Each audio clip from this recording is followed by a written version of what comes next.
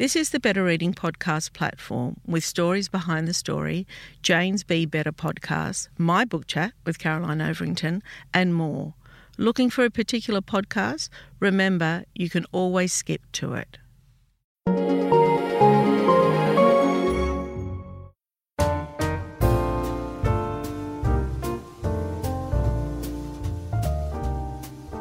Welcome to the Better Reading podcast, Stories Behind the Story, brought to you by Belinda Audio.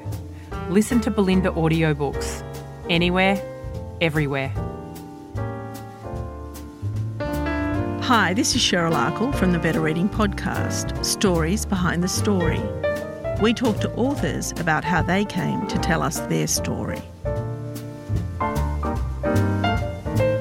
Roger Simpson, welcome back to Better Reading. Thank you very much. It's great to be back. Now, Roger is one of Australia's leading writers and producers. He has created 17 series for television, including the highly acclaimed telemovie series Halifax FP and its sequel, Halifax Retribution, the cult series Good Days, Bad Days, the police drama Stingers, and many more.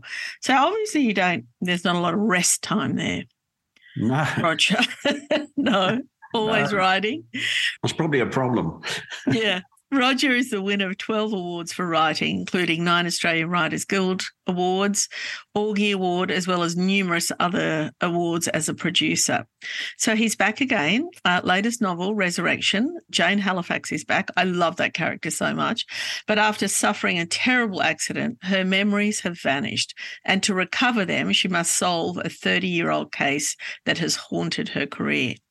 I love her as a character because I think she was an early kind of groundbreaker in terms of female investigators, cops, problem solvers. Yeah, she was indeed. There was hardly any female leads back then. This is there wasn't, late 80s, and certainly not in crime shows. And certainly not solo. You used to have a group of people. Yes. So a solo female crime solver who didn't carry a gun was pretty rare. And also she was gutsy. Yes. Yes. Or she is gutsy. Yeah. Yeah. And it's interesting that it's the same 20 years on. It's the same character. Well, it's the same person playing the same character on television. Yes. Well, she's 20 years older, of course. Yes. That's changed her a lot. She's wiser and more reflective these days, I think, and less sort of gung-ho than she was in the beginning. But that kind of went with her age. She was age appropriate when she started out. She was only in her mid-30s when we started the series. Yeah, wow. She was appropriate to her age then. Now, have we talked about her name, or are we just calling her she? I've just realised the actor's name. Oh, Rebecca Gibney. Yes, and we're talking about the actor, Rebecca Gibney, yes. who's still playing the role. It's extraordinary. It is. Yeah. I guess she's aged with the role, hasn't she? Yes, she has. Well, I've taken the age of Jane Halifax as Rebecca's age, especially when we had our sort of 20-year hiatus between the original Halifax FP telemovies and then Resurrection. That was 20 years later. So Rebecca was still available to play the role, which was fantastic. So we bumped her age up the same amount. So she's sort of a character who's heading towards 60 now. So that helps define the stories in a way. Mm. The stories which are interesting to a woman of that age. And were you involved in casting her? Yes, I was. Talk to me about that. Well, she was in a show which we made for Channel 9 called Snowy, about the Snowy Mountain scheme. And that show was a big, expensive blockbuster serial. But the serial aspects of it didn't seem to kick in, and the ratings didn't build as Channel 9 hopes. And so it only got one season. But at the end of that season, they said, well, we'd like you to do something with Rebecca Gibney because she was in the original Snowy series. Mm-hmm. So they suggested Rebecca, and we wrote the show for her. We designed a show around her to begin, Mm-hmm. They wanted a crime show. She didn't feel like a cop. She felt more like a forensic psychiatrist, something a bit off-centre. We didn't want to – I don't like sort of cops solving problems through guns. No. So it was much more fun to take her in that direction. Yeah. And so I guess it's hand in hand, I guess. So when you're writing the books, are you thinking of the actor as well as the character? No, I think of the character.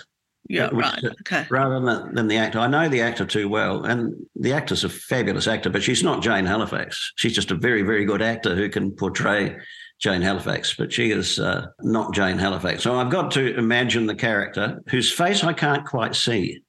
I don't see Rebecca's face. I can see every aspect of Jane Halifax apart from her face. I'd walk past her in the street.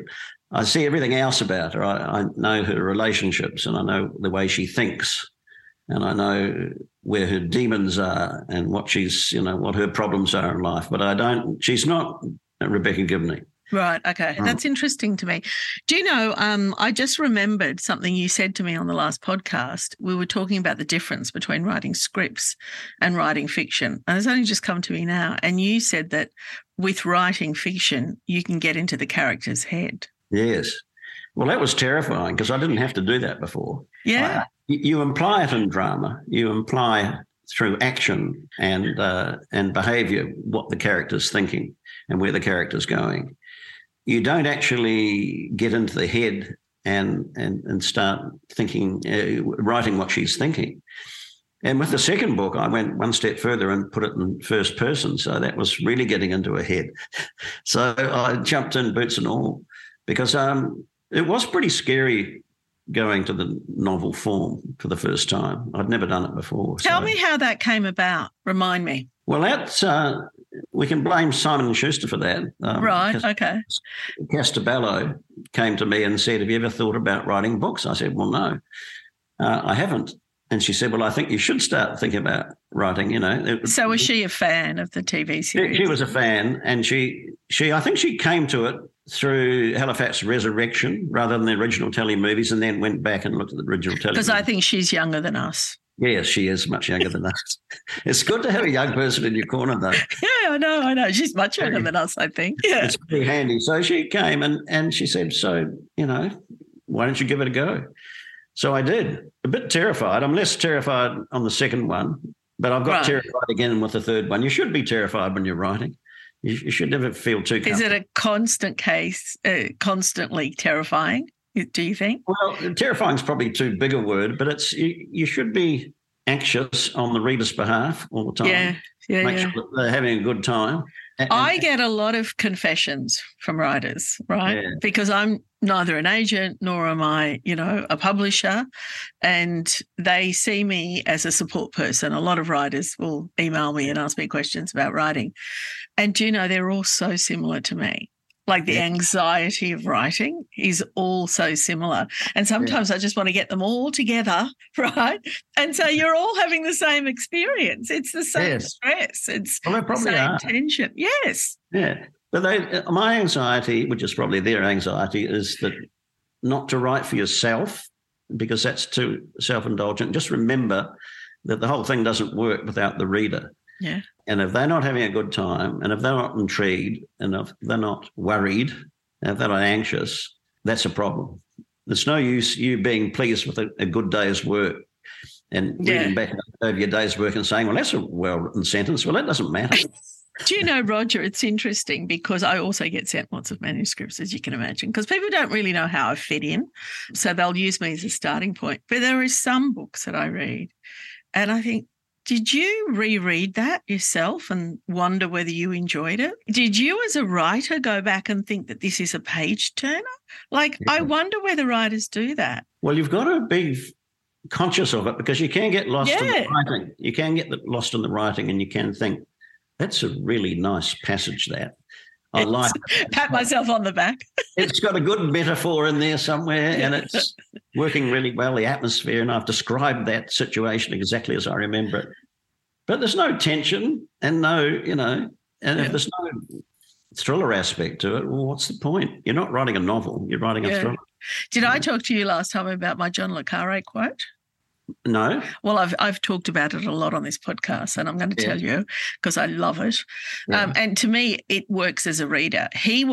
I saw him in Sydney years and years ago at a literary event. I mean, I think he's a brilliant writer. And somebody was asking him about writing, and he said there are two stories. the first story, and I apply this to myself as a reader, not a writer, obviously. He said the first story is the cat sat on the mat.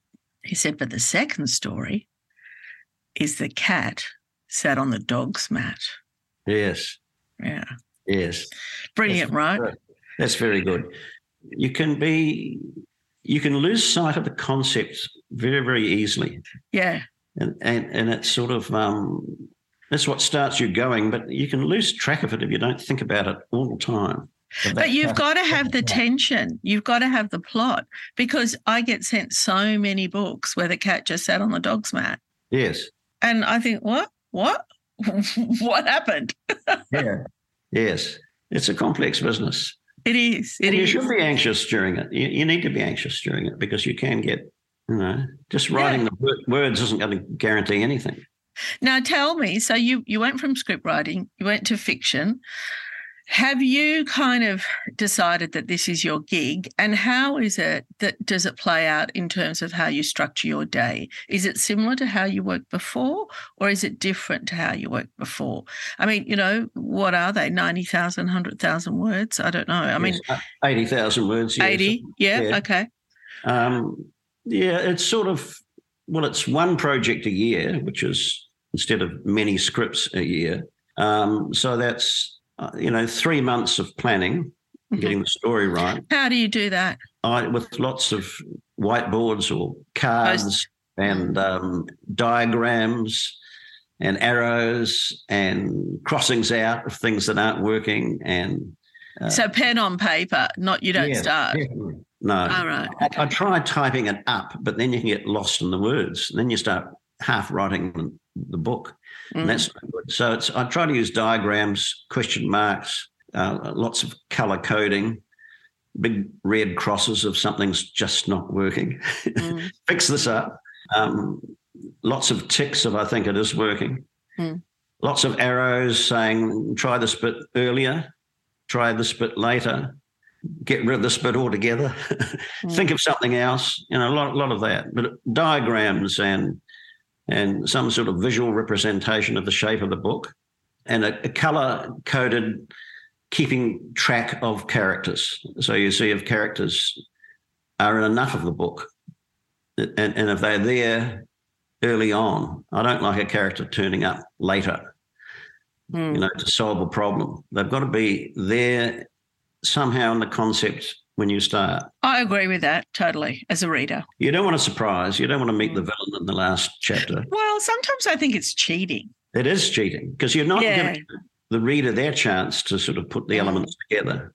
In a murder mystery, they're trying to figure it out as you're trying to write it. They're trying to, and that's the game. Well, that's what keeps you turning the pages. Yes, and you've got to let them play that game. You can't hold some of the elements to one side and only introduce them later. Throw everything up at the beginning. Some might look innocent, some might look guilty, some might look to be followed and watched. And you can juggle with those things, but you can't introduce a new element, later on. How would you like to look 5 years younger? In a clinical study, people that had volume added with Juvederm Voluma XC in the cheeks perceived themselves as looking 5 years younger at 6 months after treatment. Look younger, feel like you. Add volume for lift and contour in the cheeks with Juvederm Voluma XC. Reverse signs of aging by adding volume to smooth laugh lines with Juvederm Volure XC. For important safety information and to find a licensed specialist, visit Juvederm.com. That's JUVEDERM.com. Not for people with severe allergic reactions, allergies to lidocaine, or the proteins used in Juvederm. Common side effects include injection site redness, swelling, pain, tenderness, firmness, lumps, bumps, bruising, discoloration, or itching. There's a risk of unintentional injection into a blood vessel, which can cause vision abnormalities, blindness, stroke, temporary scabs, or scarring. Talk to a licensed specialist to find out if it's right for you. Hey, I'm Ryan Reynolds. At Mint Mobile, we like to do the opposite of what Big Wireless does. They charge you a lot, we charge you a little. So naturally, when they announced they'd be raising their prices due to inflation, we decided to deflate our prices due to not hating you. That's right. We're cutting the price of Mint Unlimited from $30 a month to just $15 a month. Give it a try at mintmobile.com/switch. $45 up front for 3 months plus taxes and fees. Promo rate for new customers for limited time. Unlimited more than 40 gigabytes per month. Slows full terms at mintmobile.com.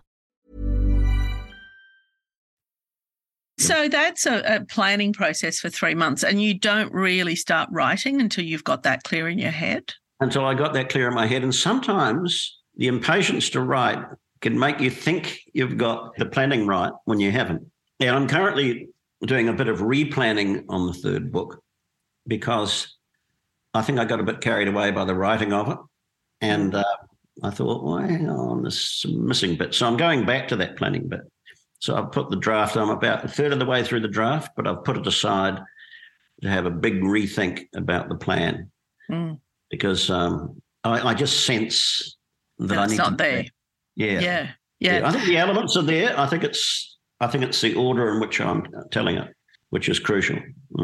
So do you kind of sit at your desk and give yourself like, you know, today I'm going to write for 5 hours, or today I'm going to write 2,000 words, or today how do you plan that out?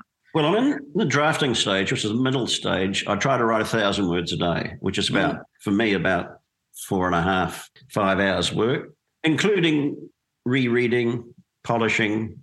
You know, it's not a first draft. It's 1,000 words that I'm happy with as a piece of writing. So I go back and forth a lot, but I find got a tired brain by the end of about 4.5 hours, 5 hours of writing. So I have to stop that. And then I might look at what I'm going to do tomorrow, or I might just go and do something else, cut the lawn or something. Just walk away from the desk. Clear your head, yeah. Yes. And I just, I had to drive off to a wedding in the last couple of days. So it was 6 hours there and 6 hours back. Oh. And that was fantastic. Alone in a car, plotting. That was really good. Your mind working overtime. So you weren't listening to podcasts or audiobooks. You were just in your own head? No, just in my own head. No radio on. Just plotting. Just thinking about this plot problem. Yeah. And thinking of how to solve it. And you have to try and, as a writer, you're on your own. In television, you've got the writer's room. Yes. You can come along and there's 6 other people in the room. And you say, I'm worried about this character. They just don't seem to be pulling their weight. I think they're a good character, but I don't know if, what would happen if we didn't have them at all? And then half the people would say, I agree with you. Let's get rid of that character. And the other half would say, no. The trouble is you're not using her properly. So, I don't have that writer's room anymore, so I've got to do it on my own in my car. Driving. And do you enjoy one over the other? They both got good and bad aspects. The writer's room is quicker. Yeah. Because you've got more brains that you can tap into, but you've got more control when you're on your own. You don't have to. It's a bit democratic, the writer's room. Sometimes the room will vote to go in one direction, which you don't totally agree with, but, you have to empower all those writers to feel they're contributing, so you can't overrule them too often. You might, if you think it's absolutely wrong, but usually the democracy of it takes over. So the lack of democracy is quite good. You have to please yourself. The autocrats doing the work. Yes. But if you get it wrong, of course, you've got no one else to blame. Yeah. So tell me how you came to writing. Let's go way back and tell me what you've loved reading. Well, I was probably writing at school. And Where'd you grow up? I grew up in Dunedin in New Zealand. Yeah. In the South Island. Beautiful. Small town of 100,000 people, which I thought was a huge city. It was a village. It still is. It still has 100,000 people. It hasn't grown very much. It's a university town. And it's I can't remember what I was reading at the time, but I certainly wasn't. I was listening to radio, I think. Radio drama was that's what I started doing, which I suppose today we'd call them podcasts. Well, radio drama is coming back even in audiobooks. Some audiobooks are narrated by, 4 or 5 actors. Yeah. So I listened to lots of radio drama, lots of serials. Yeah, that's where I cut my writing teeth, listening to radio drama and thinking that sounds like fun. I quite like. Did you study writing at all? No. I did law. I did law at university and I practiced for 3 years. But I did a lot of student review at university. I wanted to be a comedy writer initially. I did. I survived as a comedy writer for a short period of time, and then I got serious. That's so hard, isn't it? I hope I haven't lost my wit in it. I like a bit of comedy. Comedy drama is my favourite form. Good Guys, Bad Guys was my favourite show. Right. And I don't know how much longer I'm going to keep doing this crazy occupation, but I have got a Good Guys, Bad Guys-y project to go on to if this Halifax book is the last of the three. Right. So anyway, you studied law, and then how did you get into script writing? Tell me about your first job. Well, that came from Student Review, and I was then living in Auckland by then. I went to university in Auckland, not Dunedin. And a producer at television came along and said, we want you to write some jokes for our Tonight Show. So I wrote jokes for a Tonight Show and made a TV compere look funny. And then that led to drama, or kids shows originally, kids shows, and then dramatised documentaries, and then drama. And that's where I've stayed. Always lots of cop shows, legal shows. And what brought you to Australia? I mean, I know a lot of people leave New Zealand for a bigger life, but... Well, it was just lack of work. When I left way back in the 70s, there's only 8 hours of drama being produced in all of New Zealand a year, and they gave it to 8 different writers, very democratic. Yeah. But they didn't want anyone to hog it. There was no serials. There were no long-form drama.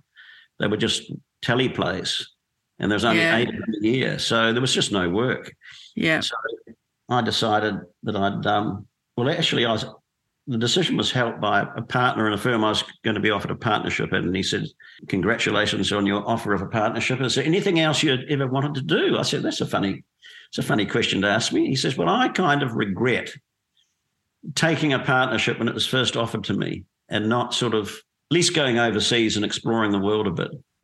He says, is there anything you'd really want to do? I said, my secret is I'd like to be a writer.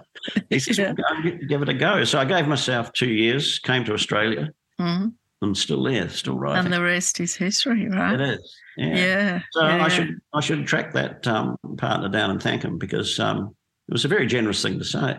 And it was based on his own regret. He became a judge. He became quite a famous judge in New Zealand. He's retired now.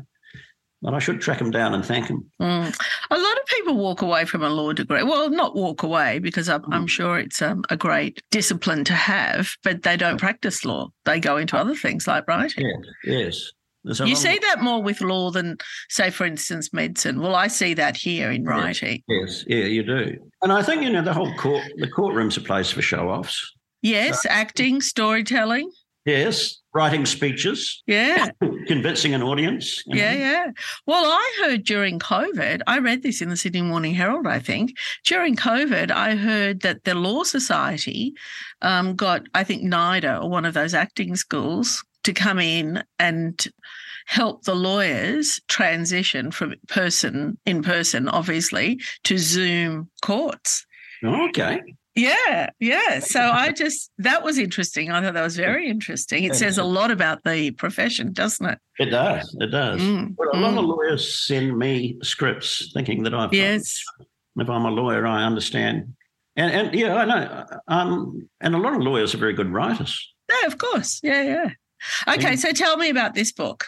Resurrection. Well, this is as you said in your introduction, Jane has this accident, and she wakes up, she doesn't even recognise herself in the mirror. So she's got to relearn who she is, which was my opportunity to reacquaint myself with Jane Halifax, going right back to the beginning and sort out a few skeletons in her closet and a few demons in her upbringing and get her memory back.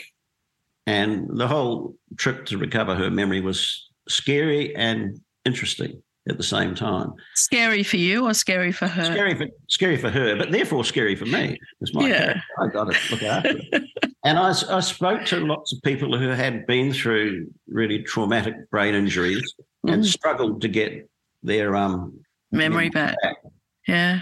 It's a scary thing. And I had a very good neurosurgeon in my corner as well helping me. And it became a very interesting journey in itself. Just, getting your memory back and worrying about if you'd never totally do so. And then did someone try to kill her when they ran her off the road? Does she have an enemy she can't even remember? Mm-hmm. So things started adding up, and it became an interesting journey. A journey for Jane to discover who she is, and for us to be worried about, is there someone out there who wishes her harm? Mm. Roger Simpson, always a pleasure. Thank you so much for your time today. Always enjoy our conversations. It's always a pleasure for me too. Thank you very much, Cheryl.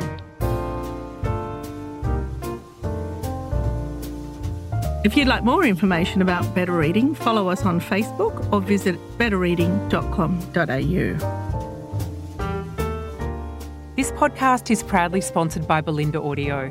Belinda audiobooks are available on CD and MP3 from online booksellers and bookshops everywhere, or you can download from Audible, Google Play or the iBook Store. We've also created our own app called BorrowBox that's available from both the App Store and Google Play. All you need to do to get it working is to download the app, join your local public library, and you'll gain access to the world's best collection of ebooks and e-audiobooks available for you to loan on your phone or your personal device. Belinda, we're here to enable you to escape, imagine, grow, and be inspired through the power of storytelling. Belinda Audiobooks.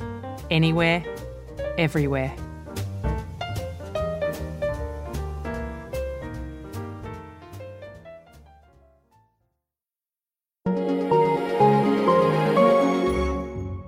If you enjoyed this podcast, leave us a review and check out the other podcasts on the Better Reading Network.